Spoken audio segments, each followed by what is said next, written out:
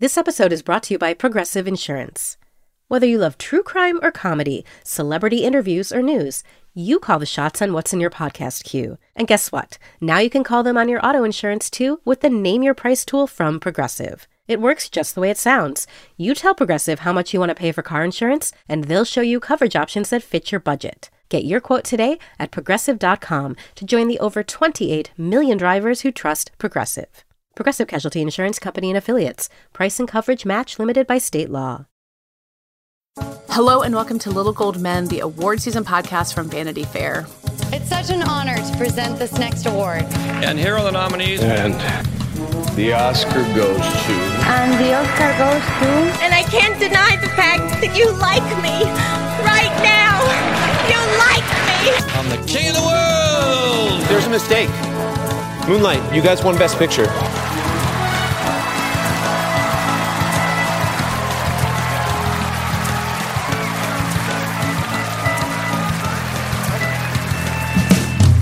I am Katie Rich. I'm here with Richard Lawson. Hello. With David Canfield. Hi. And Rebecca Ford. Hi. We are here in the final week of Emmy voting, but as ever, when it comes to August, there are just all these little bits of fall film news to talk about. So we will loop back to the Emmys eventually, and you've been hearing our interviews with so many great contenders like this week's Hoyt and Christina Ricci. There's also going to be Bones and All, which you'll hear us talking about later with Chris Murphy and Hilary Busis for our book club episode. It's premiering at Venice and will also be in New York. But first, fall festivals, Oscar qualifiers, Oscar apologies. There's a lot to get into. So I wanted to start with the newest news as we record this, which is that many more titles are being added to the New York Film Festival.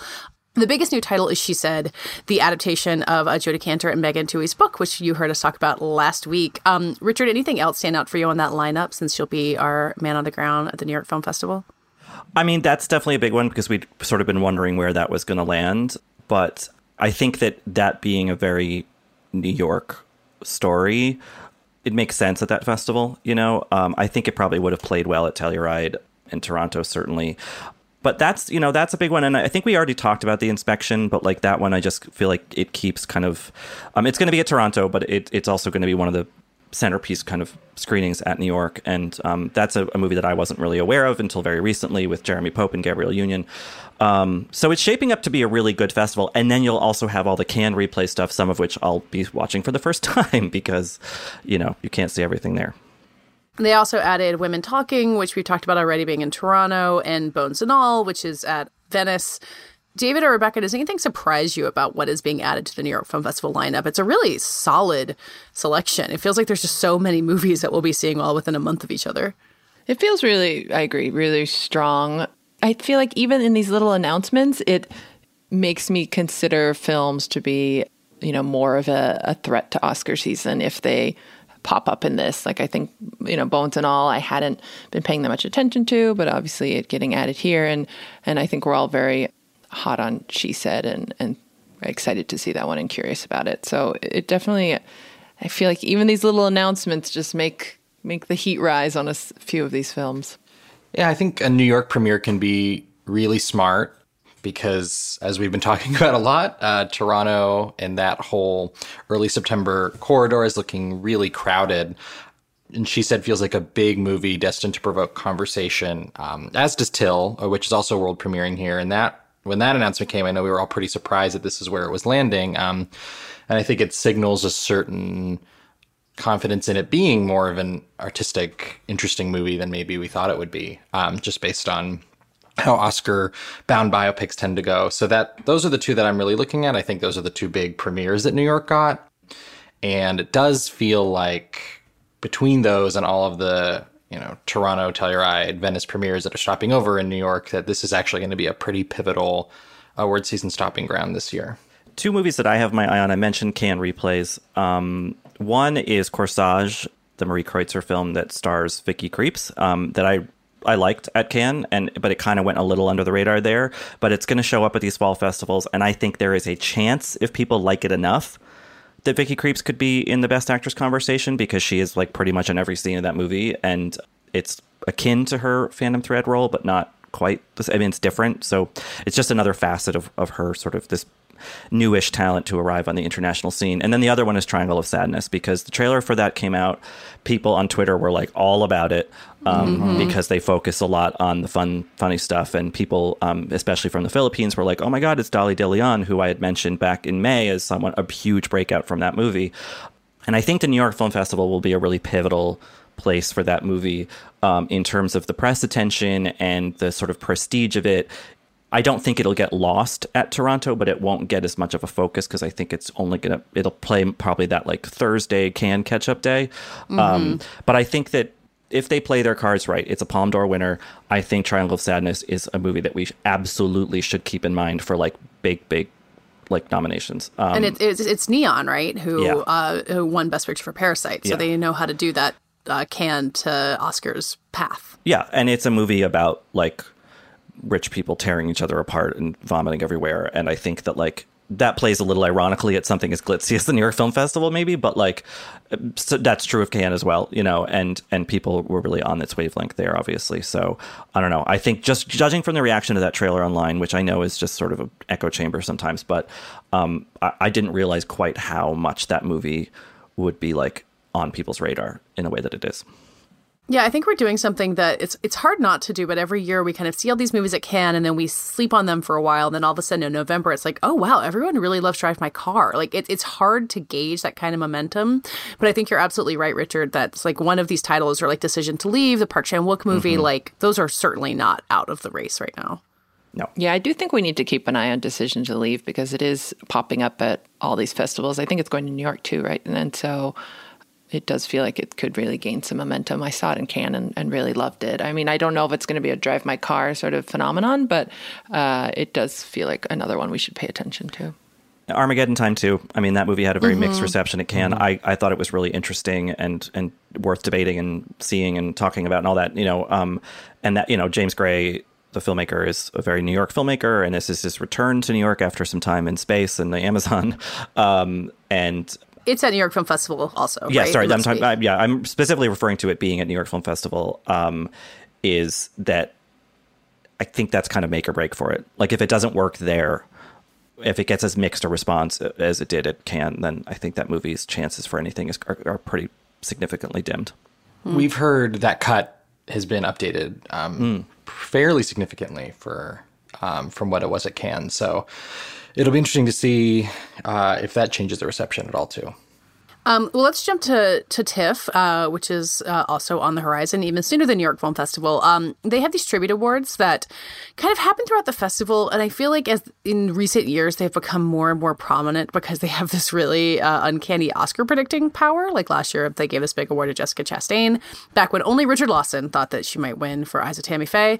I didn't really think that. I wrote something about how good she was, but no, don't give me that credit. I want to give you the credit. You and the good people of Toronto. So Sam Mendes has been announced as I think the recipient of like the Roger Ebert Award, the Ebert Director Award. Yeah. And so he'll be there with Empire of Light, which we have talked about as seemed very up the Oscar alley. And I mostly just find it interesting because, you know, American Beauty started its Oscar run there in 1999. But then with 1917, his last movie, it was like one of those infamous, like late breaking, like we're going to swoop in and win Best Picture efforts. And it didn't work. So has Sam Mendes learned the festival slog is what he has to do to make it all the way? From what I remember of 1917, it was shot. It started shooting like that April, and so it really had. There was no ability for it to do any kind of festival run. So maybe he misses it. Yeah, it sounds like it's going to Telluride based on the language of its TIFF premiere description. But yeah, I think clearly TIFF has a really good track record of tipping strong contenders. It is among the most mysterious movies premiering in September, just because the logline is extremely vague and it's not based on anything. It's not based on anything. It's got an interesting mix of, you know, heavy hitters in the cast, like Olivia Colman and Colin Firth, and Michael Ward is playing a pivotal role in that and is being highlighted as a potential breakout. So it's. Yeah, there's a lot of questions about it, but clearly this is a vote of confidence from Toronto. It being about the movies, I mean, that's, you know. But it's interesting, David, you said the thing about 1917 starting filming in April. That was not a technically complex movie, so I don't know why he couldn't have just gotten it done for September. It was one take. It took like 5 days. Right, exactly. You're done by late April at the latest. Yeah.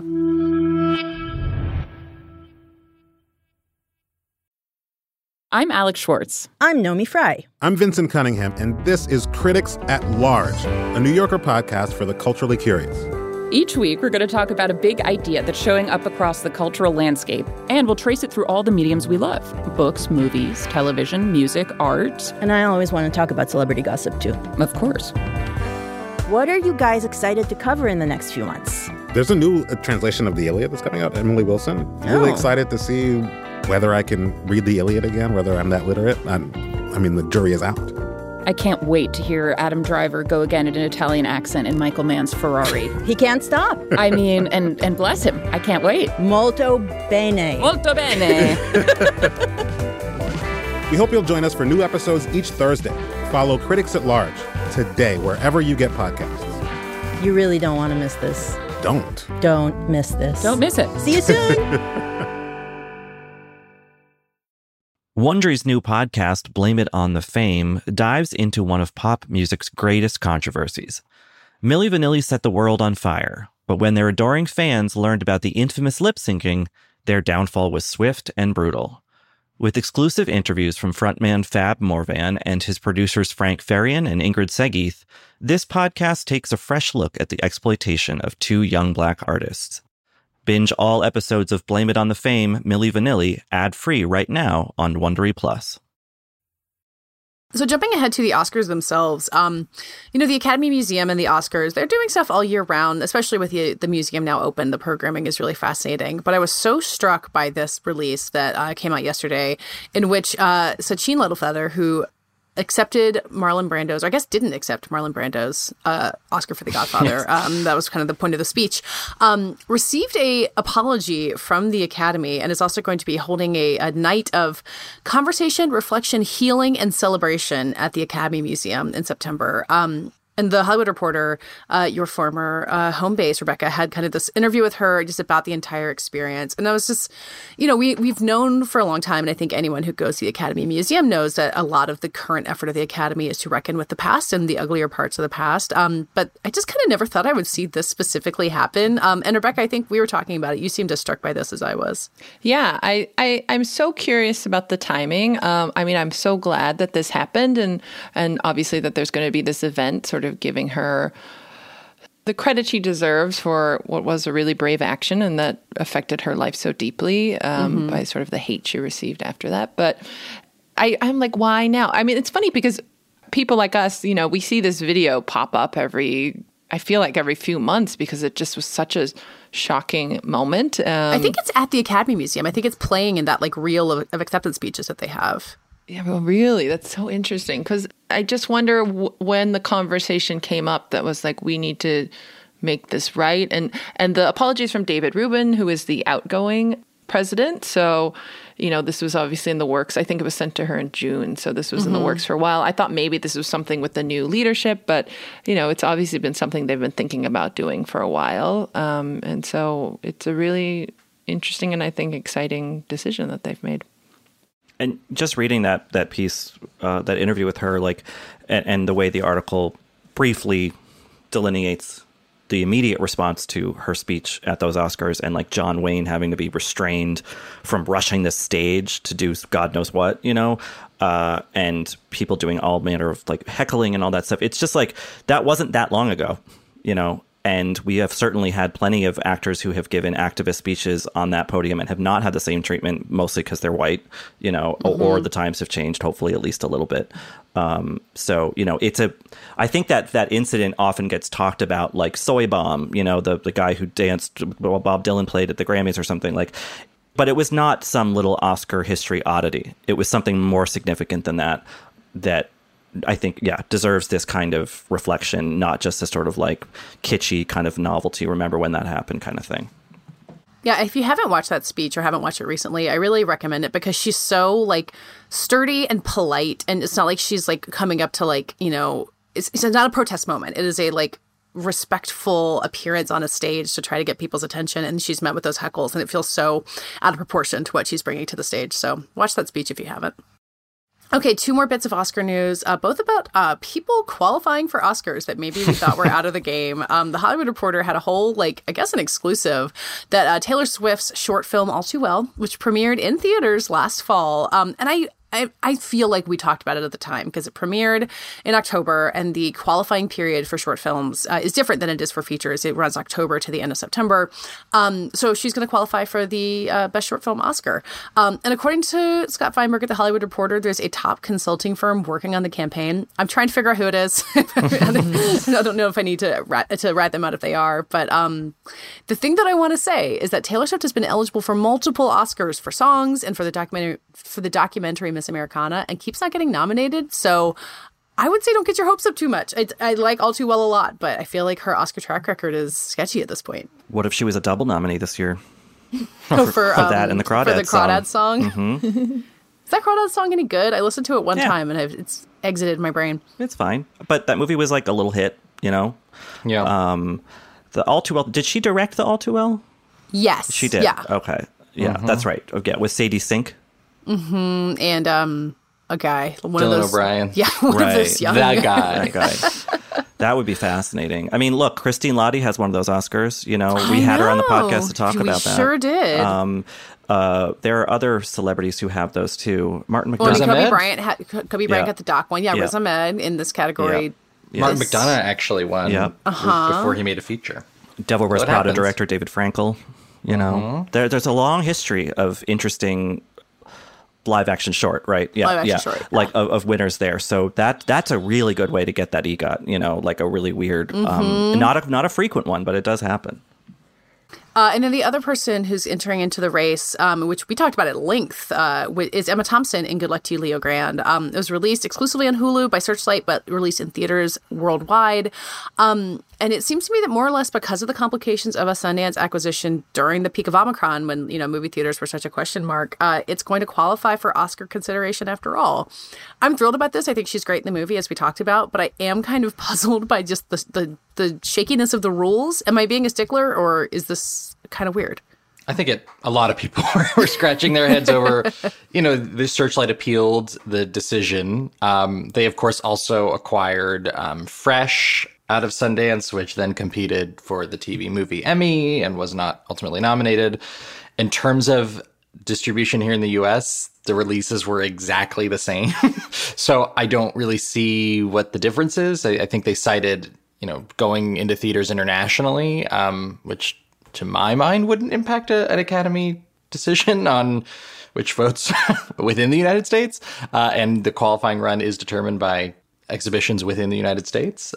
But Emma Thompson is absolutely amazing in this movie. And it has been too long since we've had an Emma Thompson Oscar campaign.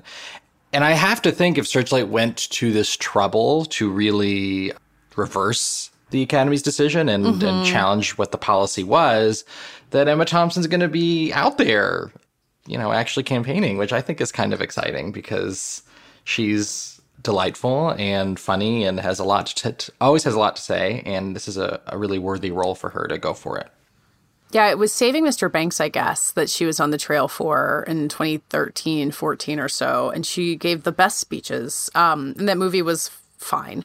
But she was just such a wonderful presence to have out there. So I'm with you, David, that anything that gets her on the circuit is a bonus.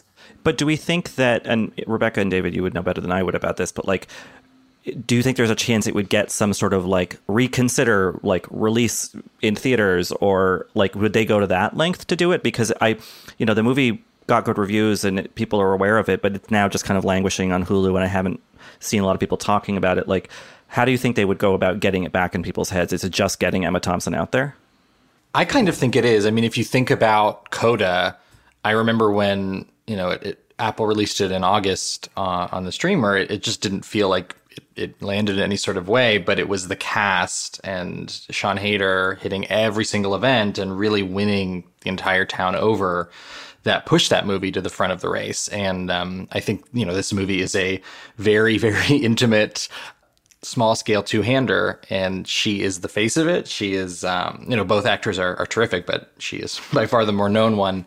And so I think she's really the selling point. If they get it into theaters, I mean, I think that's icing on the cake, but she would have to be the one to push herself, I think. And if Daryl McCormack wants to hire me as any kind of consultant or anything, I'm available. Just putting it out there.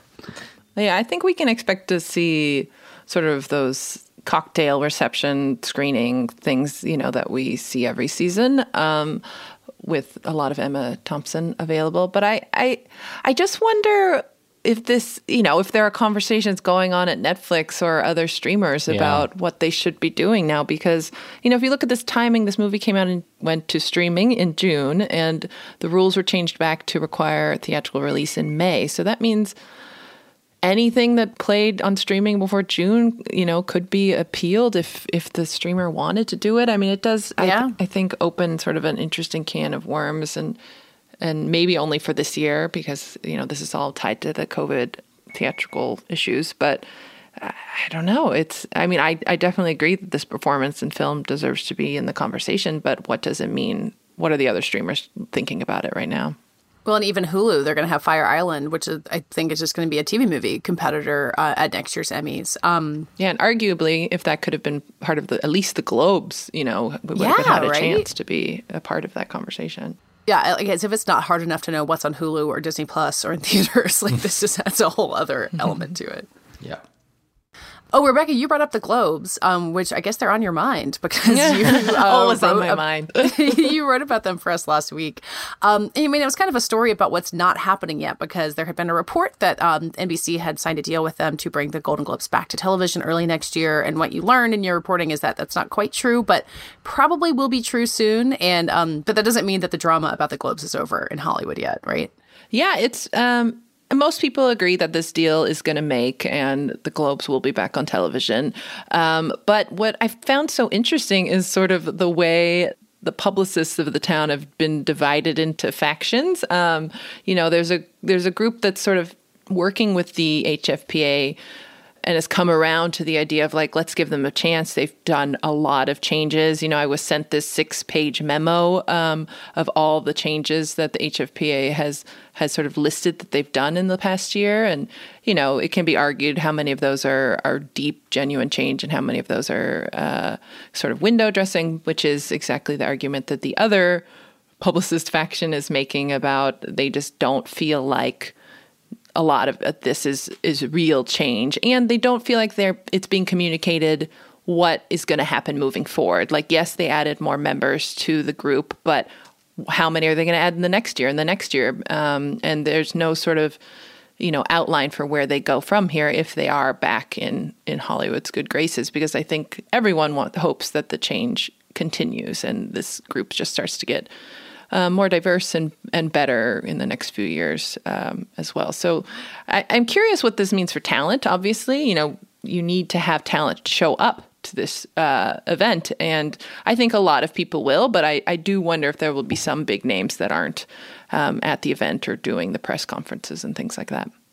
Like, if I were to place my bet, I would think that the Golden Globes will happen. There will be some notable absences. Like, in your piece, Rebecca, you pointed out Tom Cruise, who returned his 3 Golden Globes. Like, if he gets nominated for Maverick, he probably won't show up. But it seems like there's enough of a critical mass to make it pretty normal if it comes back, when it comes back. Yeah, I feel like there's a lot of people, especially the studios, that just want to make it feel normal again. So I do think Hollywood can put on a show and fake it that it's gonna be back this year or early next year.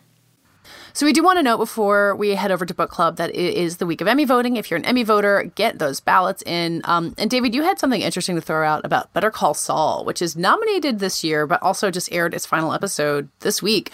And I think especially with Emmys round 2 voting, like, it's hard to move the needle because a lot of these shows are done and there's not like as many events as there are for the Oscars. But you seem to think that Better Call Saul has really edged ahead in a way. Yeah, I think this is a show that Emmy voters have always liked enough to nominate, but have never given it a single win in its now 6 seasons. It's been nominated for 46 Emmys without a single win. And look, I think this was like one of the most cynical, genius release strategies I've seen from an Emmy point of view for a TV show, because the final season was split into 2 halves, as Breaking Bad's was and many other shows have been. But these last episodes truly aired week to week in the absolute lead up to voting week. The finale aired on the day, in the week that voting started. And, what voter is going to think that they're not voting for these episodes, which, believe it or not, are not eligible. They're actually voting for episodes. These episodes will be eligible a full year from now. But this entire release strategy is about knowing that this is their last stand to win something big. They were able to cobble together enough big nominations. Bob Odenkirk back in the Best Actor race. Ray Seahorn finally a Supporting Actress nominee. It's also in for Best Series, Writing, and a few other categories. That it feels to me that if you're gauging momentum, and this final season certainly had a ton of momentum. It was met with a ton of love when it aired on Monday night, the series finale, that it's competitive in a few categories that we wouldn't have thought it would be a few months ago, just because of how much it's going to be at the forefront of voters' minds compared to a lot of the other shows that aired months, if not a year ago. Yeah, it's very smart. I mean, when you think about something like Squid Game, it feels like it was on 17 years ago. So it's definitely a smart strategy, or luck if it wasn't a strategy. I think Squid Game's a really good example because, if you look at the Supporting Actress race, Ho-yeon seemed like the obvious challenger to Julia Garner after winning the SAG Award. But doesn't Ray Seahorn feel like the more exciting choice for a lot of voters? She may be on her first nomination. They may have been very slow to warm to her, but this final season was so much about how great she is and just giving her that kind of showcase. And I think we know a lot of Television Academy voters watch the show. So I really believe she can pull it off. I mean, I think the question had been whether they would wait until next season because, they'll have all of the next Emmy season around to do it. But it kind of feels like now's the moment, right? I don't think any voter is thinking that. I would bet that a lot don't even know, honestly. I mean, I don't think they think in those terms. It's all been the final season. There wasn't that much of a gap like there has been with other season splits. I think that it is widely considered to be just how big the final season embrace will be. But I think that's how people will be voting, is thinking this is the final stand. Yeah. And next year will be incredibly difficult for them because it will feel like the show was on 17 years ago. So right. Yep. Well, we'll talk more about the Emmys. We're going to have, obviously, some predictions leading up to the ceremony that is in early September. As we squeeze it in amongst all the festival news, it really is just so much happening all at once. The Run-Through with Vogue is where you'll meet all the most exciting people in fashion and culture. I am Fran Lebowitz, who should be the mayor of New York. We all support that. We support that. Very nice. Nikki. Yes. It's been really great being in this beautiful pink room. All right, Usher, can you hear us? I can hear you. All right. Can you hear me? We can. We can. All right, here we are. On the podcast, you'll learn how Vogue really works. Sometimes we'll come in for a second or even third run through until we are AWOC. Can you tell us what AWOC means? It means AWOK, Anna Wintour OK. I'm Choma Nadi. And I'm Chloe Mel. And we're the hosts of The Run-Through with Vogue, where fashion and culture collide. Join us. It's AWOC. Listen and subscribe wherever you get your podcasts. All right, well, we're back now for another installment of our August book club. Katie and I are joined by our wonderful VF colleagues, Chris Murphy and Hillary Busis. Hello to you both. Hello. Ready to dig in? Yeah. So, as we mentioned at the top of the episode, we're talking about Bones and All, which will soon be a film directed by Luca Guadagnino, starring Taylor Russell and Timothée Chalamet, and world premiering at the Venice Film Festival. Had any of you heard of this book or read this book before the movie was announced? Absolutely not. Yeah, that's right. Excuse me. To say that in unison. Yeah, it's been a while since I've been kind of plugged into the YA book sphere. So yes, I had not heard of this book. In fact, when I started reading it so that we could have this conversation, I forgot what the movie was. I knew that there was a Timothée Chalamet cannibalism movie, but then I started reading the book and didn't make the connection that this was that. And then the very first page, a baby eats her babysitter, and I was like, wait a minute, what? What's going on here? So yeah, this is a YA book by Camille DeAngelis that I think was certainly well reviewed and probably sold well enough, obviously, to get the attention of filmmakers. And something that, as someone, this was inevitable. You all knew this was coming. As someone who has written a YA book, what I admired about, especially the kind of opening stretches when we're jumping forward and backward in time, kind of everything up to when she meets Lee, the character that's going to be played by Timothée Chalamet. The lead character's name is Marin, by the way. Is that it's kind of lyrically written, and it's dark and it's creepy and it's sad. The heroine is doing some really bad stuff, and yet we're still with her. And that to me felt like I know how hard it is to stay within the bounds of YA. It's kind of those borders are not necessarily like written down somewhere, but editors seem to know like, maybe rein that back in, or do this instead. And this book, I think, for a good bulk of it, really exists at the very limit of those boundaries, which I really appreciate in YA, because I think that kids or even adults who like YA, they don't have to be sort of pandered to. And this book, I don't think does, until we kind of get into the more boy-girl stuff with the lead character. Yeah, as someone who doesn't really know that much about YA, and like I'm not that clear on the limits of it, like I was struck by kind of the frankness of a lot of those parts. Like it's not a super violent book, and we might be able to get into how violent we think the movie might be. But it doesn't feel like this is going to be a YA movie at all. Like that doesn't seem to be the vibe we're going for. So I'm interested in how like a screen version might transform it and push up against some of those limits you're talking about. Although, I don't know, it does seem like the movie, at least from the brief glimpses of it that have been available so far. I think there's just a teaser trailer right now. Seems like it's going to be a lot more romance focused than the book was. Like I was expecting romance, I guess because of the genre, and I guess because I knew that the movie was happening. But it's not a very romantic book. It's really more about Marin and her, coming of age. Yeah, I felt that it was a kind of like listless and sort of like wandery and meandery in a way that I don't really associate with YA. And when I think about YA books that turn into movies, I immediately go like Twilight or Hunger Games. And this was very much not that. And yet I could still see how I was like more like, oh, this is more like Cormac McCarthy's The Road. They're just like wandering from town to town. So I also didn't get like intense YA like book to screen adaptation from certainly it's not very reading plot heavy, I think is what you mean, right? Not much happens. If anyone who's watched Luca Guadagnino's We Are Who We Are, like that kind of woozy coming of age, existing on the realm of danger, like that's familiar to Guadagnino at least. So I think that makes sense. Yeah, I think the power of the romance, it does make sense as something to pull out in the movie, especially because, and I don't want to be too harsh on the book, and I'm interested in what you guys all think, but the entire idea is like she's going to go on a quest and find her father, and you're like, well, that's probably not going to work out the way you think. And then she meets this guy Sully, and he's like a weird, rough-looking character. I think he's going to be played by Mark Rylance in the movie, which I'm very puzzled by. And Lee is like, that guy's no good. She's like, no, he's fine. You're like, I think that guy might not be any good. And like those aren't really strong things to hang a movie plot on. So leaning into the romance makes sense both for the story and for what Guadagnino does well, I think.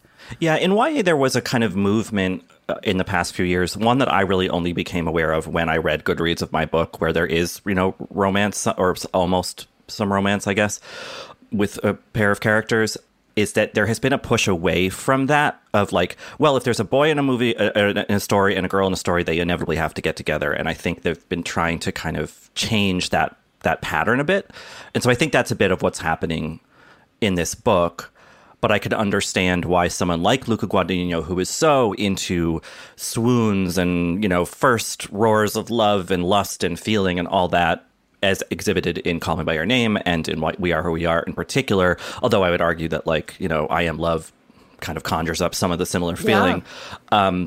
That makes sense. I think it's also interesting that David Kajganich, who worked with Guadagnino on Suspiria and A Bigger Splash, did a screenplay for this book. And so whatever darkness he brought to those things, like maybe he'll kind of amp up what's already in DeAngelis' book. So I'm really curious. This is super anecdotal, but a friend of a friend Camille DeAngelis is a friend of a friend. I just found this out recently. Okay, you have to disclose that. I literally found this out like 3 days ago. And she apparently is very happy with the adaptation. Oh, so that's it. And so I wonder if that's, it's very faithful, or if I think it's more going to be, it was a really interesting reimagining of the tone that the book is going for, if not the exact plotting, because I've done some little Googling, and it does seem like there are rumors out there, mostly from Chalamet stans, that they have amped up the romance, and they've also we can definitely trust those people to know what's actually happening. And one of the little posts read, and for Chalamet fans also, I believe he is shirtless many times. Well, you got to take off your shirt before you eat somebody, or else you're just going to be doing laundry all your life. That was a big plot point in the being messy after eating. It was a big plot point in the book. I'm going to say this, and I don't want to incite the ire of a bunch of Chalamet stans, but I don't know if he would be my first casting choice for Lee in terms of like what I pictured when I was mostly listening to the book. I listened to it on audiobook. He seems like a little soft and a little, I don't know. I was thinking of somebody more rugged, for the part. I don't know. Does anybody else Name think? names, Chris. Who are you thinking? Like a young Taylor Kitsch from FNL, Friday Night Lights. I see. Like someone you could imagine driving a pickup truck. Yes, exactly. That is not what I get from Lil Timmy. So, Little Manhattan boy Timmy. New York lonely boy. Yeah. Exactly. And then also after seeing Don't Look Up, I was like, he sort of did this and it did not work for me, with the mullet and a little bit more rugged. So I'm interested to see if he can pull it off. I believe in him, but he would not have been my first choice, I would say. Well, I think that touches on something interesting and not necessarily in the positive about the book, which is that, like, this is this road trip across America as these two teen cannibals, just sort of try to figure out what to do with themselves. Well, there's a mission to sort of find her father. So we kind of crisscross around the middle of the country. We meet lots of local color, lots of, and I think that they DeAngelis also doesn't... just keep meeting cannibals. There are they so keep meeting many more cannibals. After years of having met none. Yeah. What is it, the Baader-Meinhof complex? Like when you start seeing it, it's everywhere? Exactly. Yeah, it's the Baader-Meinhof complex, but I think in their case, it's the Baader-Meinhof. Yeah. Oh, boy. That's good. Pirate. I'm so sorry. No. That was a good, that was a worthy, to get to that pun, I think was important. But I think that she has a little trouble rendering class differences and people and local dialect and... there's a lot of sort of disgusted language about the squalor of certain people's lives and cigarette packs and food wrappers. And it's a bit like snooty in a way. Mm-hmm. And so it's kind of interesting that in the adaptation, like in the Timmy casting, like it kind of also fails what I think that character's trying to be, which is, like you said, Chris, a little bit rough around the edges, a little more rugged. He's also described as having sandy blonde hair, but there are two hilarious bits where Marin, our protagonist, it kind of like lustily almost describes Lee changing a tire, and then she remarks at the fact that he knows how to drive stick, which is like, yes, those two things are hot, but like from a very sort of like delicate, like cloistered perspective, I guess. So I'm just kind of curious how like Chalamet will do that energy, or they're just kind of reinterpreting the character. I mean, in the little teaser, he has like pink hair, so he's like kind of a different style than what is described in the book. Yeah, like the power of a central romance to this, like, because in the book, like, Lee is there, but he's not in huge chunks in the movie. And like, kind of the whole concept of Marin's cannibalism is that like when someone is attracted to her or someone wants something from her, she eats them. Like they can't touch each other basically. And I don't know if a movie version is going to do that too. Like, I think you want like the idea of a romance between people who like can't be near each other is really powerful, but that's not what the book is doing. But I think that's what I would want more of from a movie, both because Timmy's in it and because like I think that is more effective a storytelling than like I want to go find my dad and see if he was a cannibal, and then spoiler alert, it doesn't turn out. I mean, that is Twilight. Like if that's this true. is That's like true. Luca Guadagnino's Twilight, then that would make a lot of sense, and I'm very curious about what that movie looks like. And I wonder also if part of the reason that the book doesn't, is so focused on Marin and her journey, and the romance is secondary, and the road trip parts are kind of hazily rendered and all of that. I wonder if part of that is because it's a book with a mission, which is something that I didn't realize until I finished reading it. But Camille DeAngelis is a vegan educator and lifestyle coach, which is amazing and hilarious. I read an interview that she gave, or she did a podcast, and I read the transcript of it. And she says the point of this book is that flesh is not food. A lot of people eat it. It's what we've been indoctrinated to believe is food. After thousands of years, we've been eating it. That doesn't make it right. That doesn't make it ethical. And it's just like, I missed that. Like I totally, also went over my head. I just thought that it was like a supernatural book. Yep, same. I didn't realize that I was supposed to come away from this thinking that like maybe I should not eat burgers because it's the same as eating humans. As gobbling them up and leaving nothing but a plastic bag of their personal effects.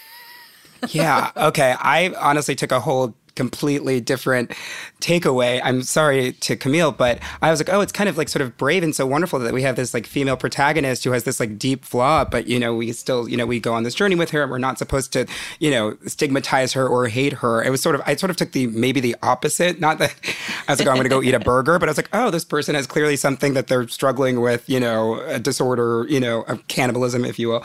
And yet like we go on this journey, she's a human, she's got feelings and, dreams and wants to meet her dad and wants to fall in love. And her plight is something that I like connected with. So I actually took the exact opposite of what Camille wanted us to take away. It's just a different, I think that like, there's clearly something at work here where it's like, we're, through Marin, like predatory narratives are being sort of flipped and reclaimed in a way, like Jennifer's Body style or that movie Teeth, where actually it's the boys who should be scared in these intimate situations. And I don't know if that like thematic point really gets anywhere productive at the end. I don't want to spoil anything if people listening haven't finished the book, but like it kind of just like makes its point kind of obviously and then ends. Yeah, it does feel like a point that's been made a lot in a lot of different stories at this point. Yeah.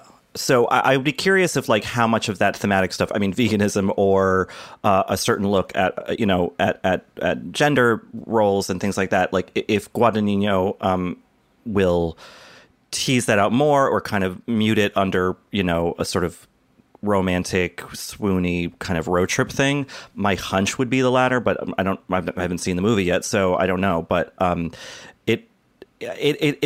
think this could be an example of like what all the books we're talking about on this series. I feel like this could be the most different movie from the source material. Mm-hmm.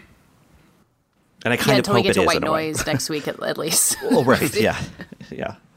I will say, I guess speaking with casting, because I was really trying to sort of picture who would be what, I'm really excited for Taylor Russell as Marin. I think she was wonderful in Waves, and she was like a really promising sort of, youthful actor who once I looked it up after I'd finished the book to see who was playing who, I was like, oh, that's a really interesting choice for this character, not to, again, disparage like the CW, but I could see this going in a very like CW, Riverdale way. And I think, have there been cannibals on Riverdale? That seems possible. I have to assume there have after all this time. But I do think, as Taylor, she's very grounded, really, really great actor. So I'm excited. I think it'll be fun to see her and Timmy play off each other. And I might give it like a strong grounding in reality, which will be nice. The pairing of them definitely feel more like art house, than this could have been. Right. Yes. And I think because Waves was heralded somewhat loudly at the fall festivals and then sort of didn't do anything when it came out. It was supposed to be Taylor Russell's big, big season, and it kind of didn't turn into that. But she clearly was a standout from that film. This maybe could okay, here we go. Now she's the lead of this big, Venice premiering Guadagnino movie. That's exciting. Obviously, this is a smart play because it's going to appeal to art house people, but also teenagers and art house teenagers and the teenager inside of art house adults. And, I think there's a lot of, those are the 4 quadrants, I think. Exactly. Right. We represent the new all 4 of them quadrants will be satisfied, hopefully, by everything that this story entails. What do we think about Mark Rylance as Sully? It's like a fun inversion of his BFG character. Which is brought up in the book. It's brought up in the book. The BFG is the only giant who doesn't eat people. It's true. Yeah. No, I think he'll be good. I mean, it's yet another opportunity for. I mean, at least if they're going to, how much of the dialogue from the book is going to be transposed, and that dialogue is written in a very, affected Appalachian kind of twang sort of situation. And I'm curious, like Rylance loves to do a weird voice and, weird physical affect. And a lot of that is described in the book. So I could see that translating. I just kind of saw Sully as much older than Rylance is, but I'm sure they can. I definitely imagine Troy Kotzer. Which, like, Yeah. It's like long hair or something. He'd be fantastic. Yeah, right? This is a very specific reference, but I imagined the old man at the town hall meeting in Blazing Saddles who speaks in authentic frontier gibberish. Does this mean anything to anybody? Maybe that's who Mark Rylance. That's the basis of his character. I can only picture the beard that he's going to have. Yeah, it's going to be gnarled. It's going to be gnarly. I'm looking at the cast list on Wikipedia, which like doesn't have a lot of characters assigned, but I'm imagining maybe Michael Stuhlbarg as like the nurse guy. Oh, so I was thinking Andre Holland as the nurse guy. Well, I was thinking Andre Holland as the father, but it could be like those roles could be. Oh, but that actually makes a lot of sense. Andre Holland as the like well-meaning nurse could be really interesting, though. That would be fun casting. Yeah. And then we got Chloe Sevigny, too. Like, there's like, it's kind of a stacked cast in a way that I'm sort of curious. I'm like, the script must be good because we've got a lot of really sort of fantastic actors that are involved. David Gordon Green acting in it? Yeah. That's weird. So Chloe Sevigny, I believe, is playing the mom and is only in the very beginning, obviously. And she was one of the moms on We Are Who We Are. And so that's them pairing up again as and Francesca Scorsese, who is listed on the Wikipedia for this movie, is also a supporting character on We Are Who We Are. So this is really just an ad to watch that great underlooked show or overlooked really show selling or whatever. me on it. There is a Still Watching podcast about it if people want to listen to it as they watch. But yeah, I guess it's just him re-teaming with these people. But I think my hunch is that like 85% of the screen time is just Russell and Chalamet. Yeah, that would be a decent guess. Richard, you bringing up I Am Love made me think about the way that food is shot in that movie. There's all these like slow close-ups with big spotlights on beautiful plates of food, which makes me wonder how much cannibalism are we going to see in this? Like, it's kind of like delicately described in the book, but I kind of wonder if Luke is going to go for it. I think we're going to see a lot more than we do in the book. Yep. Are we ready for it? Well, I'm very curious about the mechanics of how she actually does this, since she does eat people. I still don't understand. Bones and all. Like, does her jaw unhinge? I know that it doesn't matter. I know that it's a fairy tale and that to be pedantic about it is like the most, I don't know, boring possible approach. But how does she do it?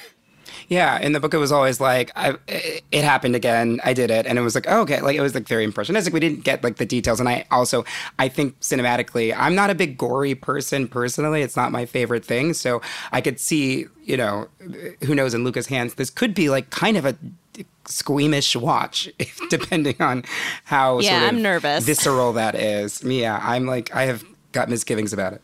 Also, I feel like when a bear attacks like a hiker, and they find the hiker, like there's still some of the hiker left, and that's a bear. Like a teenage child, it would take them days to eat a whole person. I know they're sort of supposed to be supernatural, skinny, and she's skinny and never like gets bigger and is always hungry. And they still eat regular food too. Hobo That's stew the part that got me. That they eat Yeah. regular food as well. I thought that it would be like a snake who eats a mouse and then like a week goes by, but it's not. Like they're just having normal meals and then also like a dessert of a person. I think it was Rebecca Ford who pointed out that a lot of the Amazon reviews of this book are from like crazed Timothée Chalamet fans who are just like, I don't get it. How does she eat them? This doesn't make any sense. 1 star. So we're not the only ones who are hung up on this. I guess all will be revealed soon enough. I just noticed also that Trent Reznor and Atticus Ross wrote the score. Yeah. So that's intriguing, and the cinematographer is someone interesting. So I don't know. I feel like a lot of our little quibbles about the book's plotting or the dialogue or whatever could be just sort of drowned out by interesting aesthetics and probably a lot more gore, which, that'll hard eat up some time. I feel like they've got another film this fall, and maybe I'm just thinking of this one, but those guys stay busy. They did The Fabelmans as well. It's a really dark soundscape for Spielberg's life. memoir piece. No, they did not.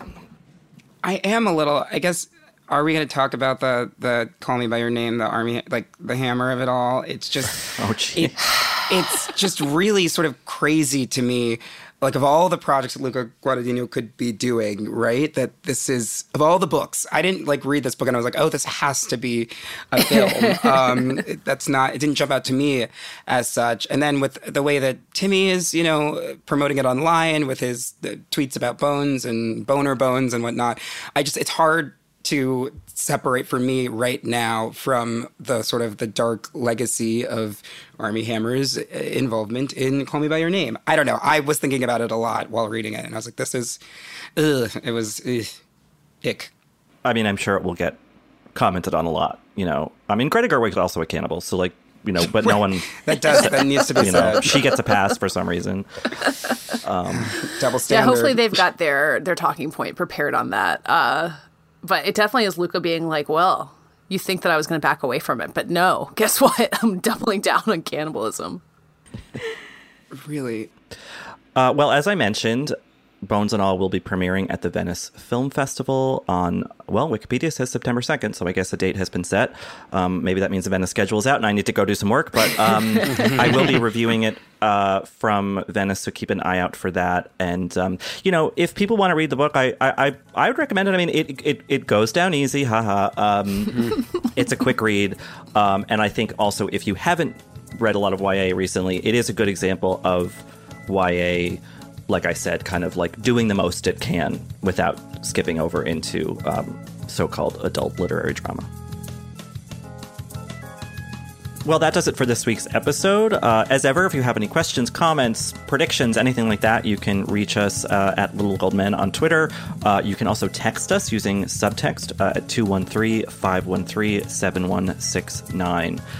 And you can find us individually. I'm at Rylaws. Katie? At Katie Rich. Rebecca? Becca M. Ford. And David. David Canfield 97.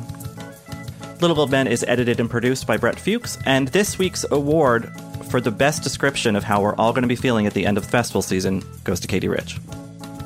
I'm doubling down on cannibalism.